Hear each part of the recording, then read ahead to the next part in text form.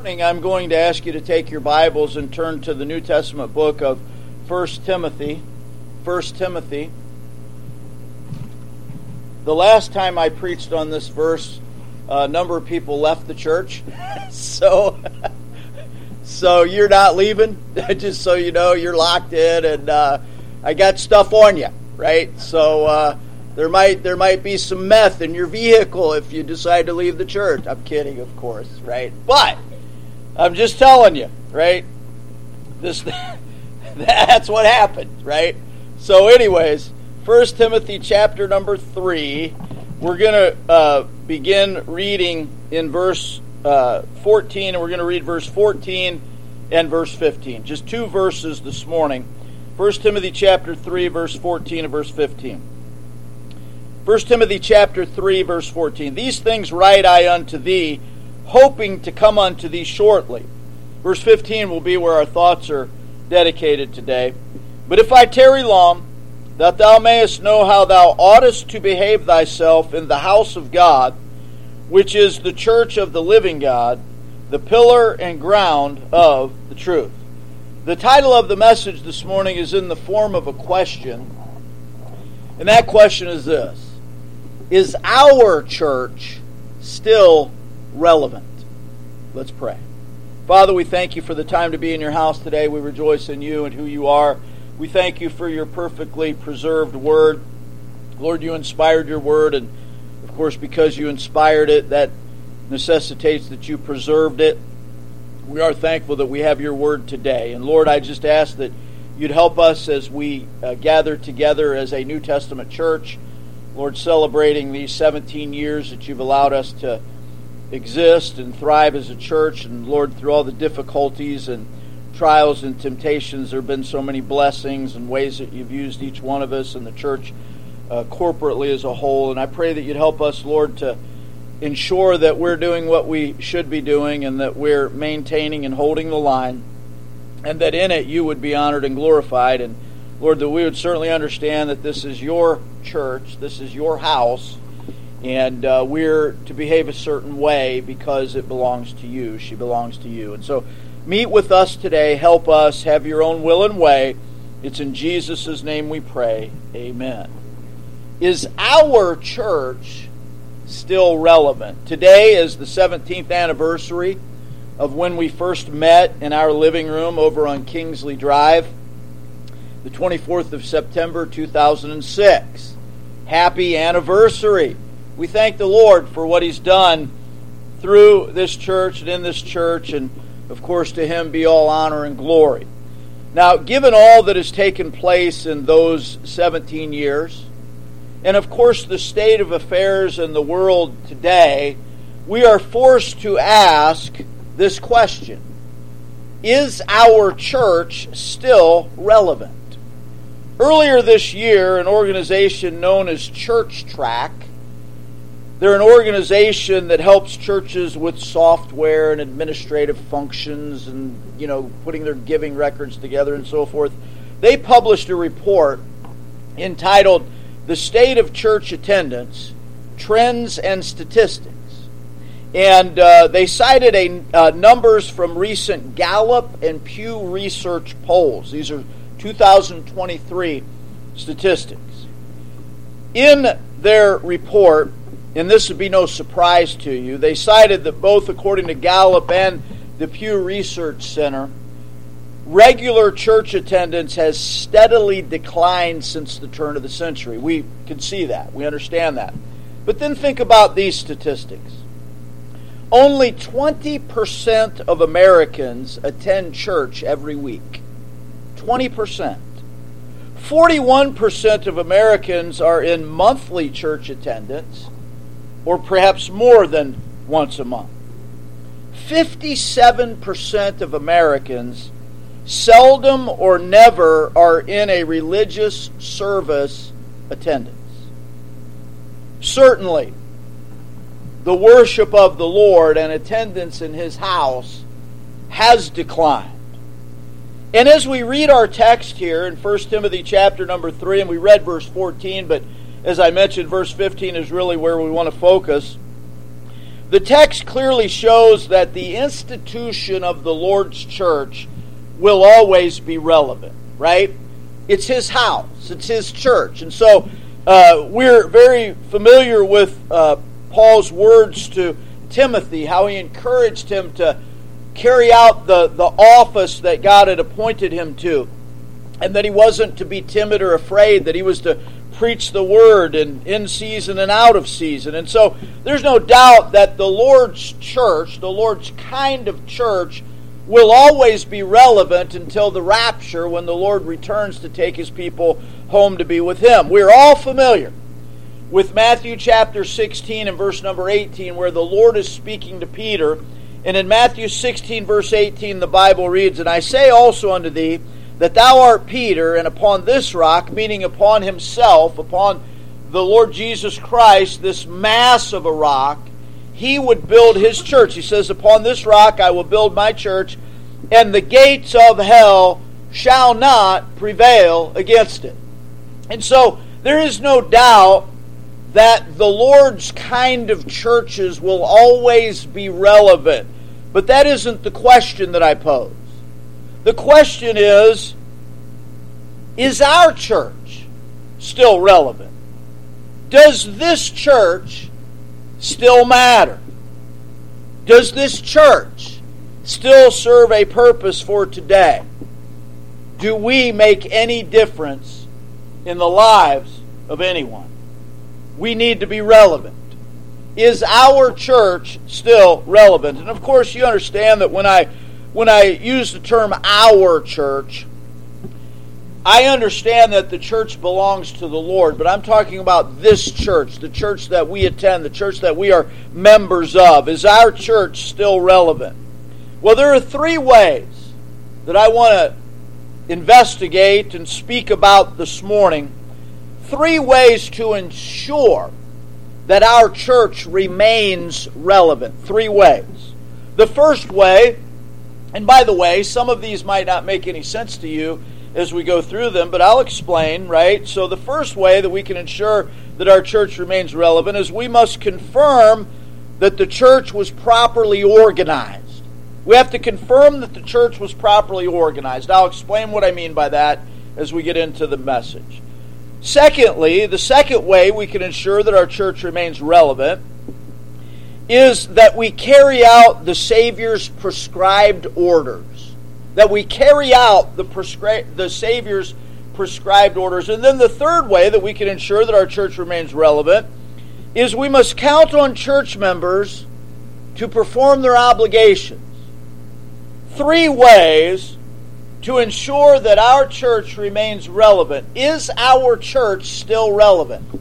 Well, we can answer that in the affirmative if we are looking and paying attention to these three ways that we can ensure that our church does remain relevant. The first way that we can ensure that our church remains relevant is that we confirm that our church was properly organized.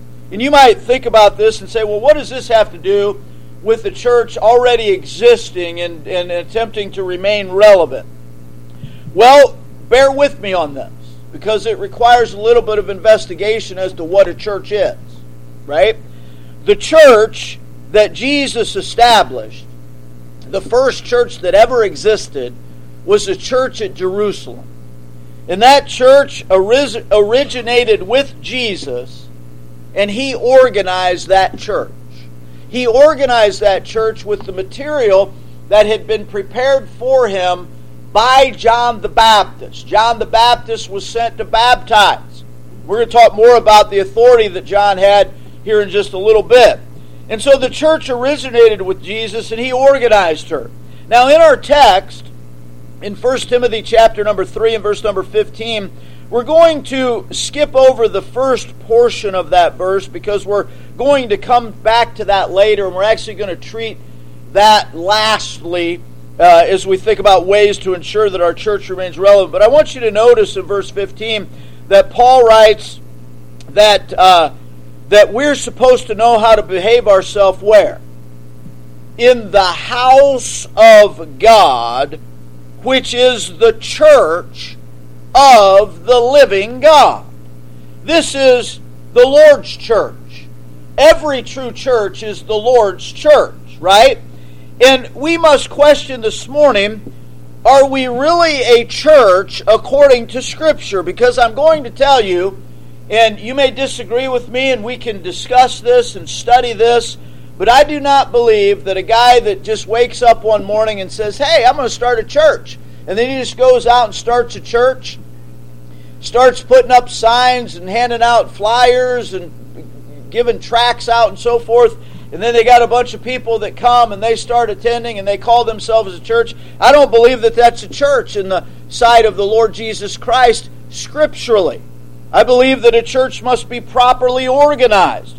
Are we really a church according to Scripture? Now, we may not think that this is necessary to examine in light of the question, is our church still relevant?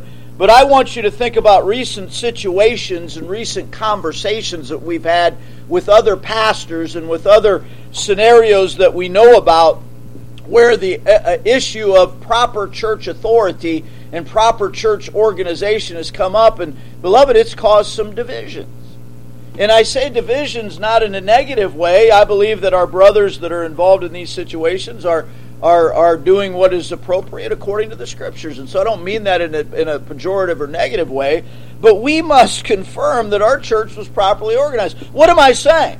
I'm saying that in order for our church to still be relevant, we need to first of all ensure that we are a church. Right? We got to be a church. There's a lot of buildings that have a sign on them that says church, and they're nothing like a church of the Bible. And so in order for us to be relevant, we must be a church. And that means that first of all, we need to provide an explanation of the term church. Now, I will tell you that as you've been, most of you have been here throughout the 17 years, some a little less than that. You know that I've preached on these topics multiple times. You're probably not going to hear anything new this morning, but again, what is the mother of learning? Repetition, right? And so we need to first provide an explanation of the term church. What do we mean by church? So we define the term. We define the term. Now, the Greek word ekklesia is the Greek word that is used by which we have in our English Bibles the word translated church or churches. It appears 114 times in 111 verses. It appears 2 times in 3 different verses. It appears 117 times in Strong's Concordance, and that is because there are 3 references in Strong's to subscriptions that are written in particular books, like in Romans and 2 Timothy and Titus. The subscription that's at the end, some people might not consider that to be Scripture, right? But whatever your view is on that. And then 3 times, the word is translated assembly, particularly in the book of Acts, chapter number 19. Ekklesia, and you can look this up in Strong's Concordance, it's number 1577. And I mentioned Strong's, although I do reference a number of other lexicons and concordances and helps. Strong's is the most widely used and the most well-known. And so in Strong's, you will find that the Greek word ekklesia literally means a called-out assembly. It is a called-out assembly. And so when you see the word church mentioned in Scripture, it has to mean an assembly.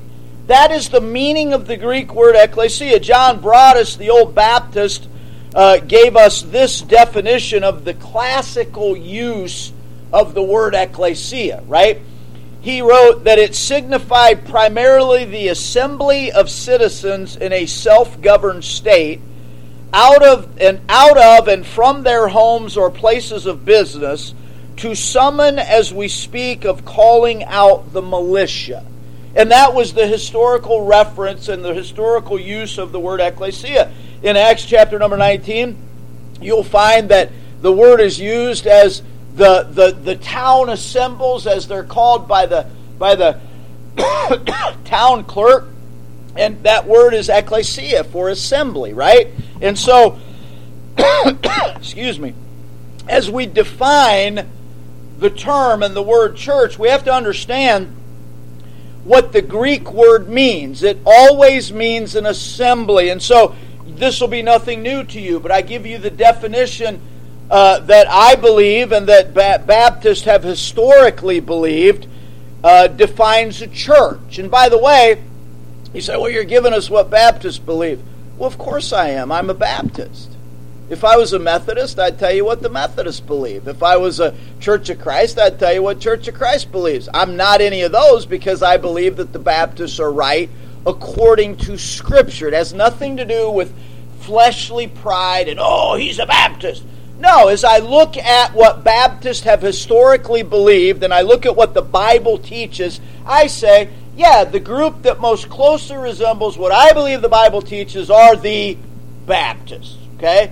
So don't get upset with me because I'm quoting Baptists. I'm a Baptist, right? If you listen to this on sermon audio and you're some other denomination, you shouldn't expect me to quote yours. And by the way, I will use a quote from the Lutherans here in just a moment. But this is what I believe, right? And Baptists have believed that this is the definition of a church. It is a properly organized, don't skip that part. It is a properly organized body of scripturally baptized believers who are congregated together to carry out Christ's Great Commission. That is a generally accepted definition of what the New Testament refers to as a church. It is a properly organized body of scripturally baptized believers who are congregated together to carry out Christ's Great Commission. And so, having defined church, we now want to describe church. We want to describe what a church is. And of course, we always begin by treating the topic negatively in the sense that we tell you what it is not. What it is not, right? The church is not a social institution. We do not exist just to get together and have a good time. Now, after the morning service, you know our schedule of services. After our morning service every week, we have lunch together, do we not? And then we have an afternoon service where we again study the Word of God. Now, the afternoon lunch together is not why we come. And if that's why you come, then you're off base, right? You don't come to the services. Excuse me, my voice is going, and I told Brother Jim this morning that the past couple of days I've been having a little bit of what he was having, so just pray for me and bear with me. I don't mean to grate on you with my voice, but I'll do the best that I can. You don't attend just to have lunch together. Now, I enjoy having lunch together. I particularly enjoy when it's breakfast day, we have lunch together, okay? But I enjoy getting together and visiting and having some time of fellowship. I enjoy that. But that's not the purpose and the reason why we're here, right? We're not a social institution. We're not a country club. You ought not to treat your church membership as an item on your resume so that if you desire to run for public office, you could say, well, I'm a member of this church, and I'm a member of this committee, and I do this, and I do that. We're not a social institution. We're not a country club. We don't exist for the pleasure of man. So what are we? We are a local, visible assembly. We're a local, visible assembly. That is what a church is. It is a local, visible assembly. As such, now hold on to your seats. As such, we meet regularly for services. If you are a church, you must meet regularly for services. You can't be a church and not meet regularly for services, right? We are a local, visible assembly. Folks, this is what Baptists have always believed. I told you a moment ago I was going to give you a quote from a Lutheran. Okay? And I've used this quote before. I have it in a book. I'll show you the book if you want. The book was written in the 1950s. It was written by a guy by the name of F.E. Meyer, who was a professor of systematic theology at Concordia Seminary here in St. Louis. Okay? And I bought this book at a yard sale. And as Brother Ken Johnson used to teach young preachers, man, the best way to find books on Baptist history is to look for books that other denominations have written, because a lot of times they'll explain what Baptists have believed, and they're, of course, numerous times trying to slight Baptists, but you get their side of history, so you say, well, they said we believe this, and that's what we believe, so it's pretty reliable if they're saying we believe that, right? So F.E. Meyer wrote this: among Baptists, the term church is restricted to the local and visible congregation of the regenerate. It is therefore foreign to them to speak of the church denominationally or universally and to employ such terminology as the Baptist church. There is no the Baptist church, right? We don't have a hierarchy. We don't have a headquarters, right? Now, we use the term the church just like we would use the term the family. There isn't one big family, right? Unless you're talking about the family of God. But we say the family. When we say the family, you know, the Johnsons aren't in the Kimberlin family. Now we are by affection, but not by blood. So we say the family, or we use the term the American eagle. Well, there isn't just one big American eagle, right? We say the American eagle to describe the species of the bird. And so Meyer, who is a Lutheran and a professor of systematic theology, he himself, I believe the quote was from 1954, states that this is what Baptists have always believed, that we are a group of scripturally baptized believers. These are people who have been saved by the grace of God. You don't get baptized and join the church in order to be saved. You are baptized and you join the church because you are saved. And we are a group that is properly organized. We're a body of the Lord Jesus Christ, and we are congregated together to carry out Christ's Great Commission. That is the description of what a church is. And by the way, when we talk about the fact that we're not universal invisible church people, I don't mean to sound mean-spirited in that or hard-hearted in that. I just don't believe that that's what the Scriptures teach. I do believe that there is a term that Jesus himself used for all of the Lord's people, all of the saved people that are on the earth at any given time, and I don't believe it's the church. I believe that's referred to as the kingdom, right? That's the kingdom. And so I don't say that with any malice or trying to pick a fight or anything like that. That's my belief, right? And so we begin our look at how that we can ensure our church remains relevant by confirming that the church, our church, was properly organized. We have to define and describe what a church is. And then we secondly must ensure that our church is properly established. Now this is necessary. It's important to look at these types of things, because Christ's church in Scripture is the only institution authorized to do His work. It is. You don't find any other institution in the Bible authorized to do the work of the Lord Jesus Christ. Now notice I use the term authorized. It doesn't mean that there aren't others that are doing the work, and it doesn't mean that there aren't others that are doing good work, but they're not authorized to do that work. We don't fight with them. We don't get into tiffs with them.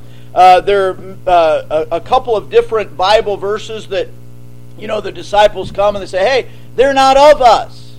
And Jesus says, well, let them alone. They're doing this work, right? And so, again, I think it's important that we take these Bible truths and these doctrines in a proper frame of mind. We're not out trying to pick a fight with anybody. We're not trying to, use terms that would describe somebody in a negative light. We're just simply trying to describe what we believe the Bible teaches as it relates to what a church is and how that church has her authority. Okay? So Christ's church is the only institution authorized to do Christ's work. That is biblically provable, and I'll show you some verses here in a moment. Frank Godso wrote a book entitled The House of God years ago, and he wrote this: Bible missions and benevolence are made the sole responsibility of the Assembly of Christ, to be carried out through them under the supervision of the Holy Spirit. He is promised to direct through the congregation, not boards, committees, directories, directors and the like, but through the assemblies, right? And so you say, well, Brother Mel, why aren't you a Southern Baptist? Because I don't believe the Southern Baptist Convention has any authority from God. I believe that they usurp authority from churches. And by the way, they're corrupt. Can I say that as well? And I know I'll upset some people, but they're corrupt. And I've read you some things recently where it's proven that they are corrupt. Anytime you take a man-made organization and try to usurp the authority from the church, you're going to get corruption. Read Carroll's Trail of Blood, and you'll find that very early on, the way that churches went away from the Lord and apostatized was because it was of the issue of authority in the church. And this person has we got to follow this person. It isn't the church, it's this person. Hey, Brother Mel does not have authority. The church has authority. And so we're talking today about how that our church may remain relevant. We got to first of all ensure that we are a church, that we're properly organized. Now, it is no surprise to you that like begets like. Is that not true?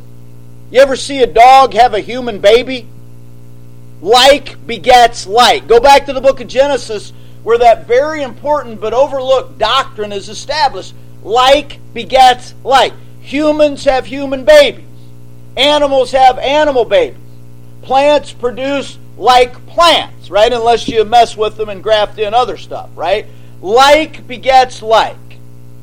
Churches beget like churches. A Baptist church does not establish a church that is a Lutheran church. Like begets like.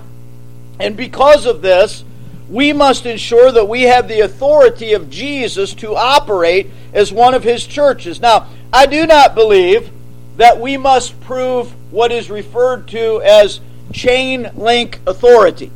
Okay, and there are people that would disagree with me, good men that would disagree with me.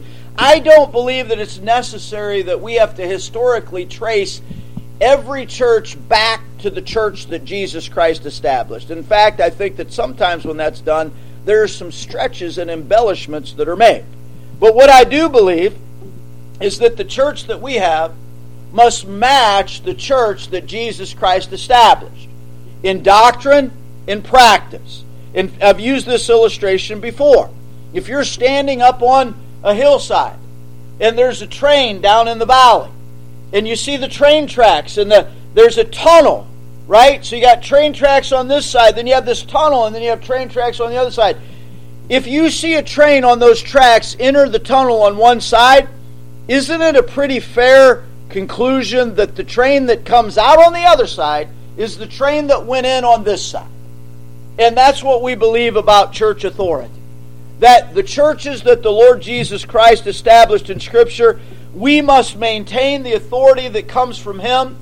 We must be recipients of that authority. We must be like His church. A church that has no semblance of the doctrine and practice of the church that Jesus Christ established has any authority to call themselves a church in any way. They're not a church. They might be gathering together, but what did Jesus practice? What kind of a church did He establish? Go back and find that out. Now, authority has gotten a bad word as it relates to church organization and church establishment. But I want you to notice that Jesus Himself focused on the idea and the doctrine of authority. Turn with me in your Bibles to Matthew chapter 21. In Matthew chapter number 21, I want you to notice beginning in verse number 23. Matthew chapter number 21, verse number 23. And we're going to read down through verse number 27. And I want you to notice the idea here that is focused on, and Jesus does not skirt the issue. He confronts it head on. Now, watch. In Matthew chapter number 21, verse 23. And when He was come into the temple, the chief priests and the elders of the people came unto Him as He was teaching and said, By what authority doest thou these things? And who gave thee this authority? Now, stop. Jesus does not say authority is not important. He does not say that He doesn't have to address the topic of authority. Watch what He does.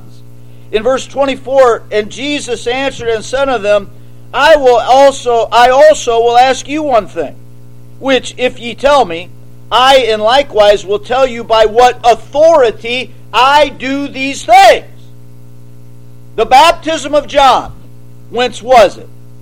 From heaven or of men?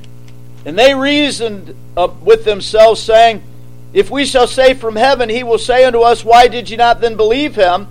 But if we shall say of men, we fear the people, for all hold John as a prophet. Now stop. What is Jesus asking them?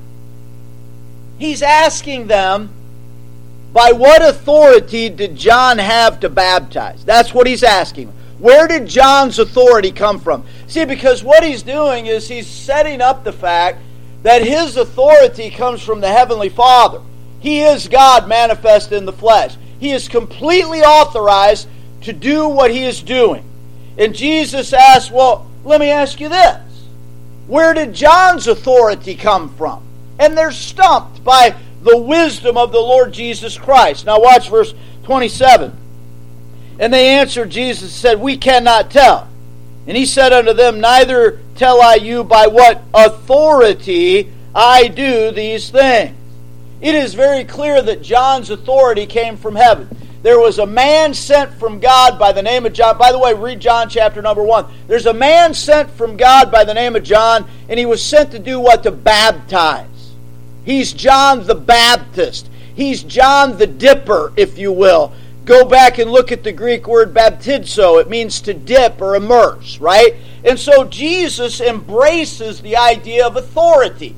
We must have authority. What would you think if I said to you, hey, over lunch I say to you, hey, I got this guy coming and preaching next week. Well, who is he? Well, I don't know. I met him on the street. Well, what church is he from? I don't know. It's not important. Well, does he have any authority to preach the gospel? Did somebody ordain him? Did somebody put their stamp of approval on him? I don't know. Authority doesn't really matter. You'd think I'm off my rocker, right? What kind of care would I have for the sheep? Man, that guy could get up here and preach anything. And then I might have to stop him in the middle of what he's talking about and say, you're not going to preach that here. We're going to earnestly contend for the faith that was once delivered to the saints. You can't get up here and say that you got to be baptized in order to be saved. Right? I just drew that out of the air, but you get what I'm saying. Authority is important. It was embraced by the Lord Jesus Christ, so much so that he used a parable to teach the idea of authority in his church. Now watch. Turn with me to Mark chapter number 13. Notice Mark chapter number 13. Mark chapter number 13, verses 34 and 35. Mark chapter number 13, verses 34 and 35. For the Son of Man is as a man taking a far journey who left his house. What does our text say? That God's house is the church of the living God. That's his house, right?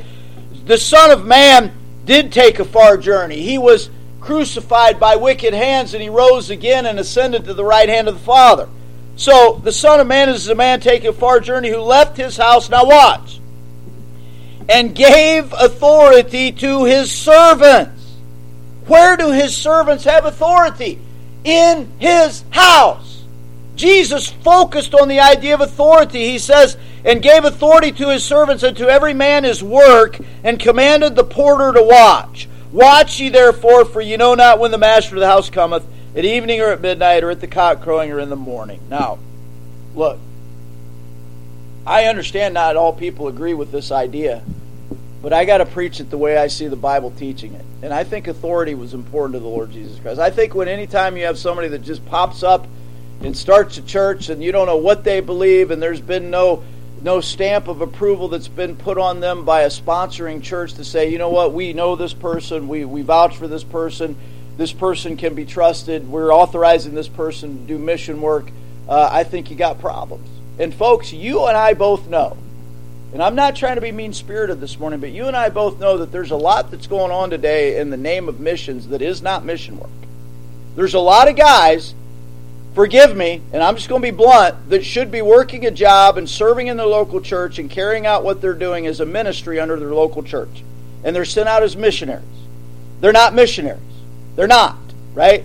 Mission work, and we'll talk about what mission work is here in just a few moments. But the idea of authority may be repugnant to some, but Jesus focused on it. What am I saying with all that I've said up to this point? If we're going to be a church that's relevant, we got to first of all be a church. We got to be a true church. We got to be established properly in the sight of the Lord Jesus Christ. And so the first way that we can ensure that our church remains relevant is that we confirm the church was properly organized. We were properly organized. We were started under the authority of Faith Baptist Church in Granite City. We didn't just start the church and, who's this guy? We were started under the authority of Faith Baptist Church. And so that leads us to our second way that we can ensure that the church remains relevant. And that is that our church would carry out the Savior's prescribed orders. Our church would carry out the Savior's prescribed orders. Now, just like the church originated with him and he organized the first church, the Church of Jerusalem, he owns and he operates all true churches. Because as we read in the Bible, and we're not going to take time to turn to these verses this morning, he is the head of every New Testament church. Every church that exists properly, he is the head of that church. Now, what does our text say as it relates to this particular way that we can ensure that we remain relevant? Notice in 1 Timothy chapter number 3, verse number 15, the Bible says, and Paul writes to Timothy, and he says, but if I tarry long, that thou mayest know how thou oughtest to behave thyself in the house of God, which is the church of the living God. Now watch. The pillar and ground of the truth. The truth matters to God. His word is truth. His commands are truth. The words pillar and ground signify a column, a post, or a support. That which would be strong enough to hold something up. And the church is that which the Lord has deemed appropriate to hold up His word, which consists of what? His orders for us. So, first of all, the first way we can remain relevant is to make sure we're a church. The second way that we can remain relevant is that we do what He told us to do. That we follow His commands. That we are obedient to what He says. Now, there are, and again, I told you there's nothing new that we're going to look at this morning, but it's the church anniversary and we want to remain relevant. So we go back and we look at some doctrines that we've covered in the past. We're to carry out the Savior's prescribed orders. What are His prescribed orders for the church? Well, we got to think about why the church exists. What is the purpose of the church? Right? And again, there are all sorts of works that people get involved in with churches. Okay, and the intent this morning is not to discuss the scriptural, whether it's scriptural or not, to have a school in a church or have an orphanage that's funded with funds from the church and so forth and so on. But we're talking about what the purpose of the church is. And there's a threefold purpose by which the Lord gives us our prescribed orders as to what we are to focus on as a church. A lot of churches go astray because they're focused on the wrong thing. They're focused on number, in getting a huge group of people together so we can say, oh, we're a mega church and we got this amount of people. They're focused on making a name for themselves where, you got this person who goes around and speaks and does this and that. And they're focused on all sorts of things except what they should be focused on as a church. So if we're to remain relevant, we got to first of all make sure we're a church. And secondly, we're carrying out the Lord's prescribed orders as to what it is that He wants us to do and why we exist. The first purpose that we exist is for the edification of the saint. You that are here this morning, that you're saved by the grace of God, the Bible calls you a saint. And the church exists for your edification. Pastors have been given to churches for the purpose of edification. I read to you Ephesians chapter 4, verses 11 and 12, and He gave some apostles and some prophets and some evangelists and some pastors and teachers. Verse 12, for the perfecting of the saints, for the work of the ministry, for the edifying of the body of Christ. The word edify, as we've studied in times past, and particularly as we've studied the book of Ephesians on Wednesday night, it means a structure, a building, or to build up. The church exists for the edification of the saint, for building up the saint, for equipping the saint that we might live the life that the Lord wants us to live. Now, the word for edifying in verse number 12 of chapter number 4 of Ephesians is the same Greek word that is used for building in 1 Corinthians chapter 3 verse 9 and Ephesians chapter 2 verse 21. Members of the Lord's churches are to conduct our affairs in the church so that the body is edified. Look, I know that there are some times when we come into the house of God and we get beat up. I get that. I understand that. Guess what? I get beat up before you because I get the message before you, and then I have to get right with God because I got to deliver it to you. And I don't deliver it to you as though I'm some perfect figure that is saying, oh, you ought to do this because I'm perfect and I'm already doing it. No, we all get the message. And we are to make sure that we're heeding what God gives us. Did you know that one of the commands and exhortations that Paul gave Timothy was to reprove, rebuke, and exhort? There are some times when the preacher has to reprove and rebuke from the pulpit. But you know what? It all ought to be for the purpose of building up. It all ought to be for the purpose of edifying. Members of the Lord's churches are to conduct our affairs so that the entire body is edified and not just our choice favorite one or two members. 1 Corinthians chapter 14 verse 12, even so ye, for as much as ye are zealous of spiritual gifts, seek ye that ye may excel to the edifying of the church. Verse 26 of 1 Corinthians 14. How is it then, brethren, when ye come together, every one of you hath a psalm, hath a doctrine, hath a tongue, hath a revelation, hath an interpretation? Let all things be done unto edifying. All things are to be done unto edifying. So why does the church exist, and how can our church remain relevant? Focusing on the edification of the saint. Focusing on how we might lift each other up in our work and service for the Lord. And again, sometimes that edification, that building up, has to come by tearing a few things down, right? You ever watch any of these home improvement shows on HGTV, or used to be DIY, it's now the Magnolia Network? What's the first thing they do in a renovation? They tear out. They tear out the old stuff. And they tear down the stuff that they're going to replace, and they put the new stuff in. Sometimes there's some tearing up that needs to be done. Now, sadly, there are people that have left this church that couldn't take the tearing down. They didn't want any part of that. They wanted all of the building up, but none of the tearing down. And you know what? There has to be tearing down. There's got to be some things that are yanked out before we build up. And that's all part of it. And we have to understand that. We have to work together to accomplish that. And so it is for the edification of the saint that we can remain relevant if we focus on this, for the evangelization of the sinner. Turn with me to, you know these passages probably before I say them, Matthew chapter number 28. Notice in Matthew chapter number 28, we have here Matthew's version of the Great Commission. It's also recorded in Mark, Luke, and John, and also in the first part of the book of Acts. I want you to notice Matthew chapter number 28, verses 18 through 20. Matthew 28, verses 18 through 20. And Jesus came and spake unto them. Who's them? The church. He spake unto them, saying, all power is given unto me in heaven and in earth. That's authority, is it not? It's exousia. It's authority. Go ye therefore and teach all nations, baptizing them in the name of the Father, the Son, and the Holy Ghost, teaching them to observe all things whatsoever I have commanded you. And lo, I am with you always, even unto the end of the world. Amen. This is the mission of the church. I read mission statements that churches come up with, and at one point when we were first getting ready to organize, and I said, well, man, we probably need to come up with a mission statement. And I thought about writing, I actually did write some things out, and you know, they all were just repeats of Matthew 28, verses 18 through 20. That's the mission of the church. This is what Jesus told the church to do.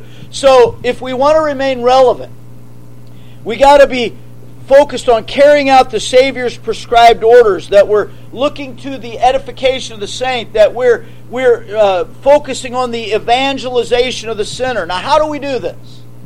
Well, there's a four-part way in which Jesus gives the commission to the church. First of all, declare. We declare the message of the Lord Jesus Christ, and we do that as we go out into the community, in our daily lives, and as opportunities arise in our work situations, with our family members, we declare. And then secondly, we dip, right? I'm not talking about Skoll or Copenhagen. We dip those that are saved. I mean, we put them under the water. That's the proper mode of baptism. That's the scriptural mode of baptism. We dip this. This is not what Jesus said in Matthew 28, verses 18 through 20. So we declare, we dip. And then thirdly, we disciple. We teach them to observe all things whatsoever I commanded you. Is this not the Savior's prescribed order for the church? We disciple them and teach them the Word of God. And then lastly, we depend. We depend on God. Why? Because He has said that He is with us always, even unto the end of the world, and all authority is given unto Him. And so we depend on Him. How can we remain relevant?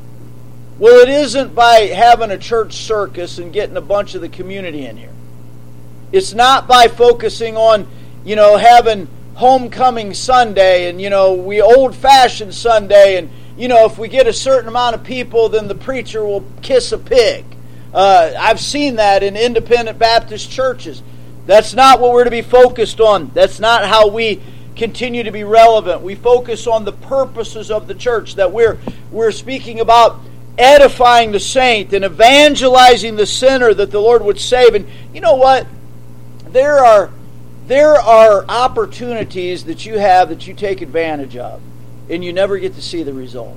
Have you ever thought about that?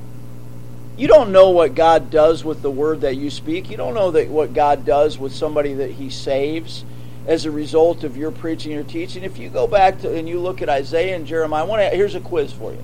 Can you tell me how many people were saved under the ministry of Isaiah and Jeremiah? Can you? Was there any that were saved that you can read of? And yet these were faithful prophets. And then how many were saved under the ministry of Jonah? Oh, we got to have a dynamic preacher, a preacher that is perfect in every sense of the word. Well, Isaiah and Jeremiah were pretty good servants of the Lord. We don't read of anybody saved under their ministry. And yet Jonah, who pouted and didn't want to go to Nineveh and then got upset when God saved people, the whole town repented, okay? And so we got to keep things in perspective, right? For the evangelization of the sinner. And then lastly, for the exaltation of the Savior.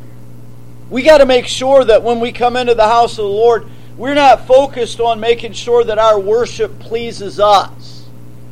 Brother Steve's going to trade in his acoustic guitar for an electric guitar.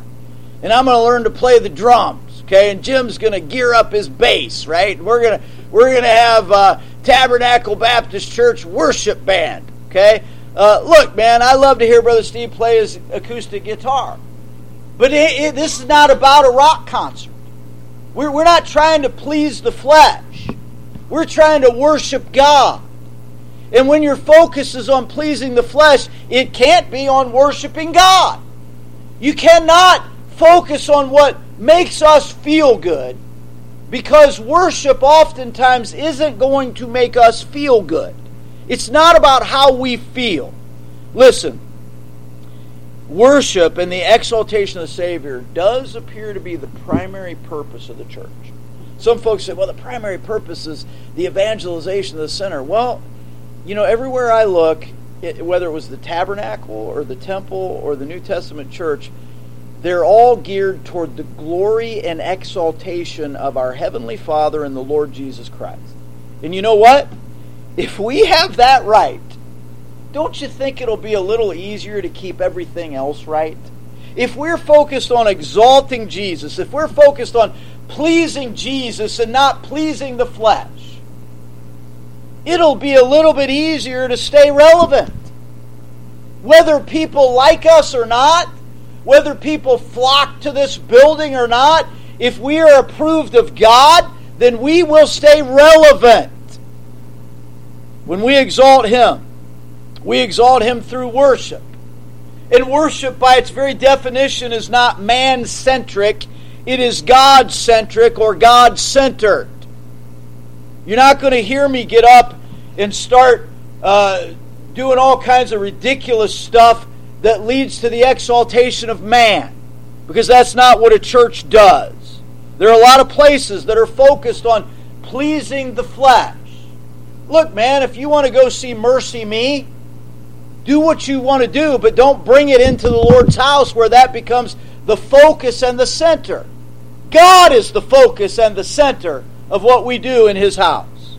1 Corinthians chapter 14, I read a few verses from that chapter earlier, but now I want to read a few more. In 1 Corinthians chapter 14, verses 24 and 25.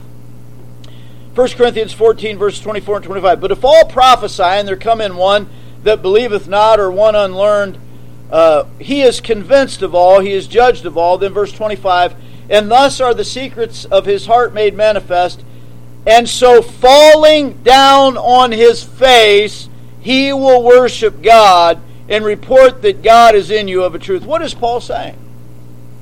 Look, we all know what he's dealing with in chapter number 14. He's dealing with the topic of tongues. And there are some that say, oh, well, we got to speak in this unknown tongue. That's not what tongues is. It's a language. And Paul is saying that, now you got a visitor that comes in, and y'all are up there speaking in all these strange sayings, right? And out of respect, I won't imitate it this morning, okay? What are people going to think? Man, these people are nuts. These people have lost their mind. They come in and the preacher's preaching the Word of God, and the Holy Spirit gets a hold of them and convicts them, and they fall on their face and worship God. And who is exalted in that? God. God is exalted. And that's through the prophesying of the Word or the preaching of the Word. The purpose of our preaching is not so that you can, not that you do, or you would, say, oh man, what a great message that was. Brother Bell is so gifted in his homiletics. That's not the purpose of preaching. Not that I believe I'm using that as an illustration, you understand. When John spoke, who did people follow? Read it in John chapter 1. They followed Jesus. John spoke, they followed Jesus. That's the exaltation of the Savior, right? And so our services have to be geared toward exalting the Savior. I submit to you, if we're focused on that, we will remain relevant. Ephesians chapter number 3, verse 21 is the capstone verse for proving that the exaltation of the Savior is accomplished through the New Testament church, because in Ephesians chapter 3, verse 21, the Bible reads, unto Him be glory. The word glory there is honor, praise, worship. Unto Him be glory in the church by Christ Jesus throughout all ages, world without end. Amen. And so we're to be focused on the exaltation of the Savior. How do we remain relevant as a church? Well, there's three ways we ensure the church remains relevant. We confirm the church is properly organized, that we are a church. Secondly, we carry out the Savior's prescribed orders, and we focus on the purpose that He's given us. And then the third way is that we count on church members to perform their obligations. It cannot be one person or two people doing everything. We must carry the load and share the load. We are to be obedient and living out our obligations. Now here I told you just a little bit ago that in our text verse we were going to skip over the first part and come back to that later. The first part that we skipped in 1 Timothy chapter 3 verse 15 is where Paul writes that thou mayest know how thou oughtest to behave thyself. Behave thyself where? In the house of God, which is the church of the living God. We are supposed to behave ourselves a certain way. And of course you understand, and I didn't mention this yet because I believe we all know this, the church is not the brick and mortar, it's the people.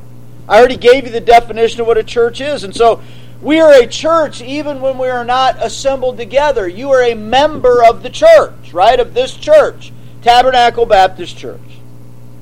I say to you that if we live the way that we're supposed to live in carrying out our obligations, this church, our church will remain relevant. If we live the way that we're supposed to live. If we can count on each member to perform their obligations. Now, this leads us, and by the way, we'll be done shortly here, so bear with me. This leads us to first of all think about the codification of our obligations. The codification of our obligations. Where do we find our obligations? Well, we find them in Scripture, of course. Scriptures give us our direction. We don't add obligations that are not in the Scriptures. We don't take away obligations that are in the Scriptures just because we don't like them. We neither add to or take away from the Word of God. The Scriptures give us our direction. Historically, Baptists have codified and put into a systematic form statements that help us in our direction and in our walk. Now, what is that called? That's called the church covenant. That's the church covenant. Charles DeWeese wrote a book entitled Baptist Church Covenants, and in that he writes, the Baptists have viewed covenants, along with believers' baptism and church discipline, as a means of nurturing and safeguarding the New Testament emphasis on a regenerate church membership.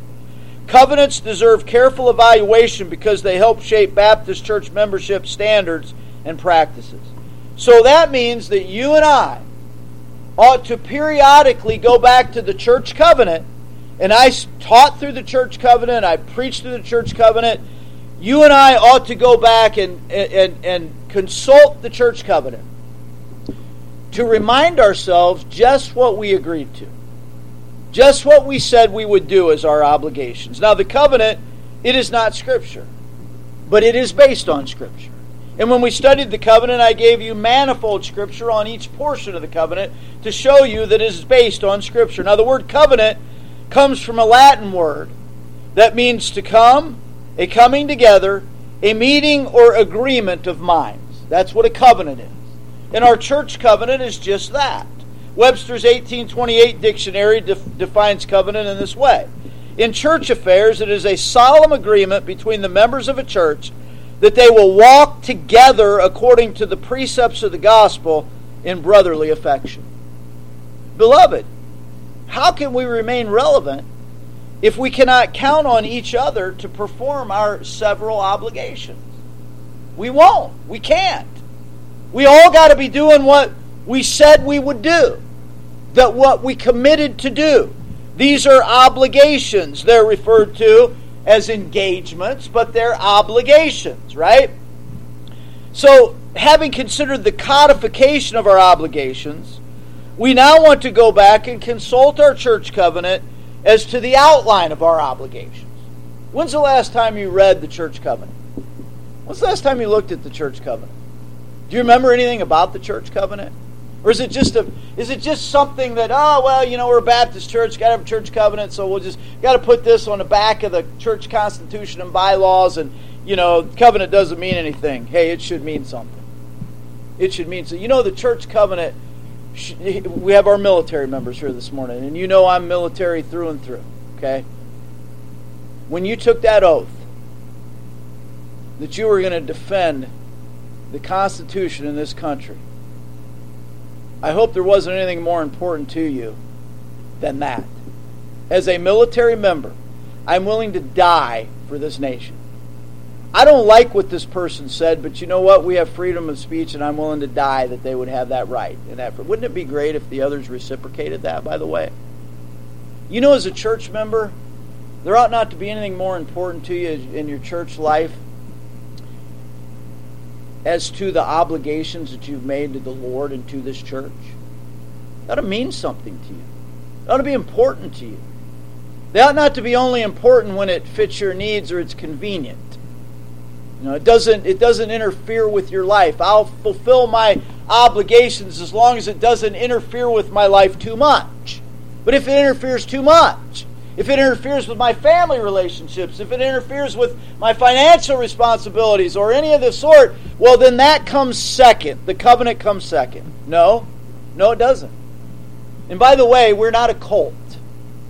You don't answer to me, you answer to the Lord. Okay? Our church obligations should mean something to us. As you know, historically, The church covenant that we use was originally written in 1833 by an old New England Baptist by the name of J. Newton Brown. It was published officially in 1853 in Pendleton's Baptist Church Manual. These are old. And you know what? Old is sometimes a lot better than what we have that's new. It's the old paths. And the covenant describes our engagements. We engage to do this. The word engage means to promise or pledge by way of our word, to bind oneself to an obligation. And that's what we did when we joined the church. We made engagements. We took on certain obligations. Now I'll quickly go through these and we'll be done. There are 5 paragraphs in the church covenant. The first paragraph deals with professing obligations. Professing obligations. Paragraph 1 literally reads, having been led as we believe by the Spirit of God to receive the Lord Jesus Christ as our Savior, and on the profession of our faith, having been baptized in the name of the Father, the Son, and the Holy Ghost, we do now, in the presence of God, angels, and this assembly, most solemnly and joyfully enter into covenant with one another as one body in Christ. That's an obligation. These describe the means of entering into the covenant, that we're embracing Tabernacle Baptist Church. We agree with the doctrine of Tabernacle Baptist Church. By the way, it doesn't mean that you have to agree with everything. We're not clones. We don't agree with everybody on everything. We're allowed some latitude on things that are non-critical. I mean, there are foundations and fundamentals of the faith that we must stick with, and there's no room for leeway. There are other areas where there is room for leeway. There's room for us to read the Scriptures and determine and be fully convinced in our own mind what we believe about something. But as it relates to the fundamentals, we must be in agreement. Paragraph 1 describes the means of entering in to the covenant, right? And then paragraph number 2 deals with promissory obligations. Promissory obligations. The covenant contains promises that are a binding declaration of something that we say we will do. We give our word that we're going to do it. Here's paragraph number 2. We engage, therefore, by the aid of the Holy Spirit to walk together in Christian love, to strive for the advancement of this church in knowledge, holiness, and comfort, to promote its prosperity and spirituality, to sustain its worship, ordinances, discipline, and doctrines, to give it a sacred preeminence over all institutions of human origin, to contribute cheerfully and regularly to the support of the ministry, the expenses of the church, the relief of the poor, and the spread of the gospel throughout all nations. These describe our ecclesiastical engagements, our church obligations. And, man, listen, by the way, you may not think so, but I'm exercising great restraint this morning because there's much that I could say as it relates to these obligations, but I want to get you out of here in time to eat today, okay? The third paragraph deals with personal Christian living obligations. These are testimonial obligations. Here it is. We also engage to maintain family and secret devotions, to religiously educate our children, to seek the salvation of our kindred and acquaintances, to walk circumspectly in the world, to be just in our dealings, faithful in our engagements, and exemplary in our deportment or our conduct, to avoid all tattling, backbiting, and excessive anger, to abstain from the sale and use of intoxicating drinks as a beverage, and to be zealous in our efforts to advance the kingdom of our Savior. None of that has been done away with. That's all what we agreed that we said we would do. Those are our obligations as it relates to personal Christian living obligations. Paragraph number 4 deals with preferential obligations. These describe our brotherly engagements, how we are to treat one another.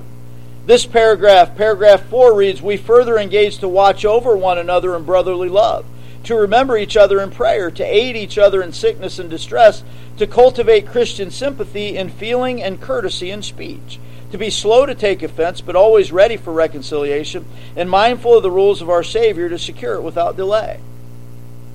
It's not difficult. Can you imagine if we're all doing this? Do you think we would continue to remain relevant as a church? We would, and we shall. And then the last paragraph that deals with our obligations, paragraph number 5, this deals with when we're actually departing from a church. We're leaving a church, right? And you know this. I've preached this till I'm blue in the face. There's a right way and a wrong way to leave a church. This is not a cult. You're not born into this church. You don't have to stay in this church. But there's a right way and a wrong way to go about it. There have been people that have left this church in a right way. There have been people that have left this church in a wrong way. And apparently they didn't listen to anything I said or preached or taught about parting obligations. Parting obligations, paragraph 5. We moreover engage that when we remove from this place, we will as soon as possible unite with some other church of like faith and order where we can carry out the spirit of this covenant and the principles of God's Word. Where'd they go? Church doesn't even have the name Baptist. Doesn't use the Word of God. Something's wrong there. Something's wrong. These are departing engagements. Look, you get the point. That if we're to remain relevant, we each got to do our job. We each got to take care of what we're supposed to take care of. It's that old adage that is good in sports and it's good at work, it's good in families, it's good in churches, and that's this. Just do your job. Just do your job. Do what you're supposed to do. Don't try to do what you can't do. Do your job. Right? Leave the preaching to the preacher. If you don't like the preaching of the preacher, get another preacher, right? I don't say that in arrogance or anything, but isn't that right? I mean, don't try to do the preacher's job. I won't try to do your job. Jim, when's the last time I said, hey, Brother Jim, I don't really like the way you're handling the church finances. Can you bring me the books and let me take a look at it? Has that ever happened? You're the church treasurer. I don't intervene in what your job is and what your responsibility is. Do your job. And if we each do our job, we will remain relevant, right? We will remain relevant. So we should count on church members to perform their obligations. I don't know about you. I mean, look, it's a wonderful thing to be involved in the work of the Lord. And to be in a place where the Lord has clearly displayed His sovereignty and has taught so many things to us, some of them painful, some of them joyful, but all of the Lord. I praise and honor and exalt and glorify the Lord. And I pray that the Lord will continue to bless Tabernacle Baptist Church. We will continue to exist as He sees fit. But we will not be relevant if we don't, first of all, confirm that we're properly organized, that we are a church. Secondly, that we're carrying out the Savior's prescribed orders and focused on the purposes of the church. Then thirdly, counting on each member to perform their obligations, we won't remain relevant. I want to remain relevant. I don't want to just go through the motions. I want to remain relevant. And by God's grace, we can and shall. Let's pray.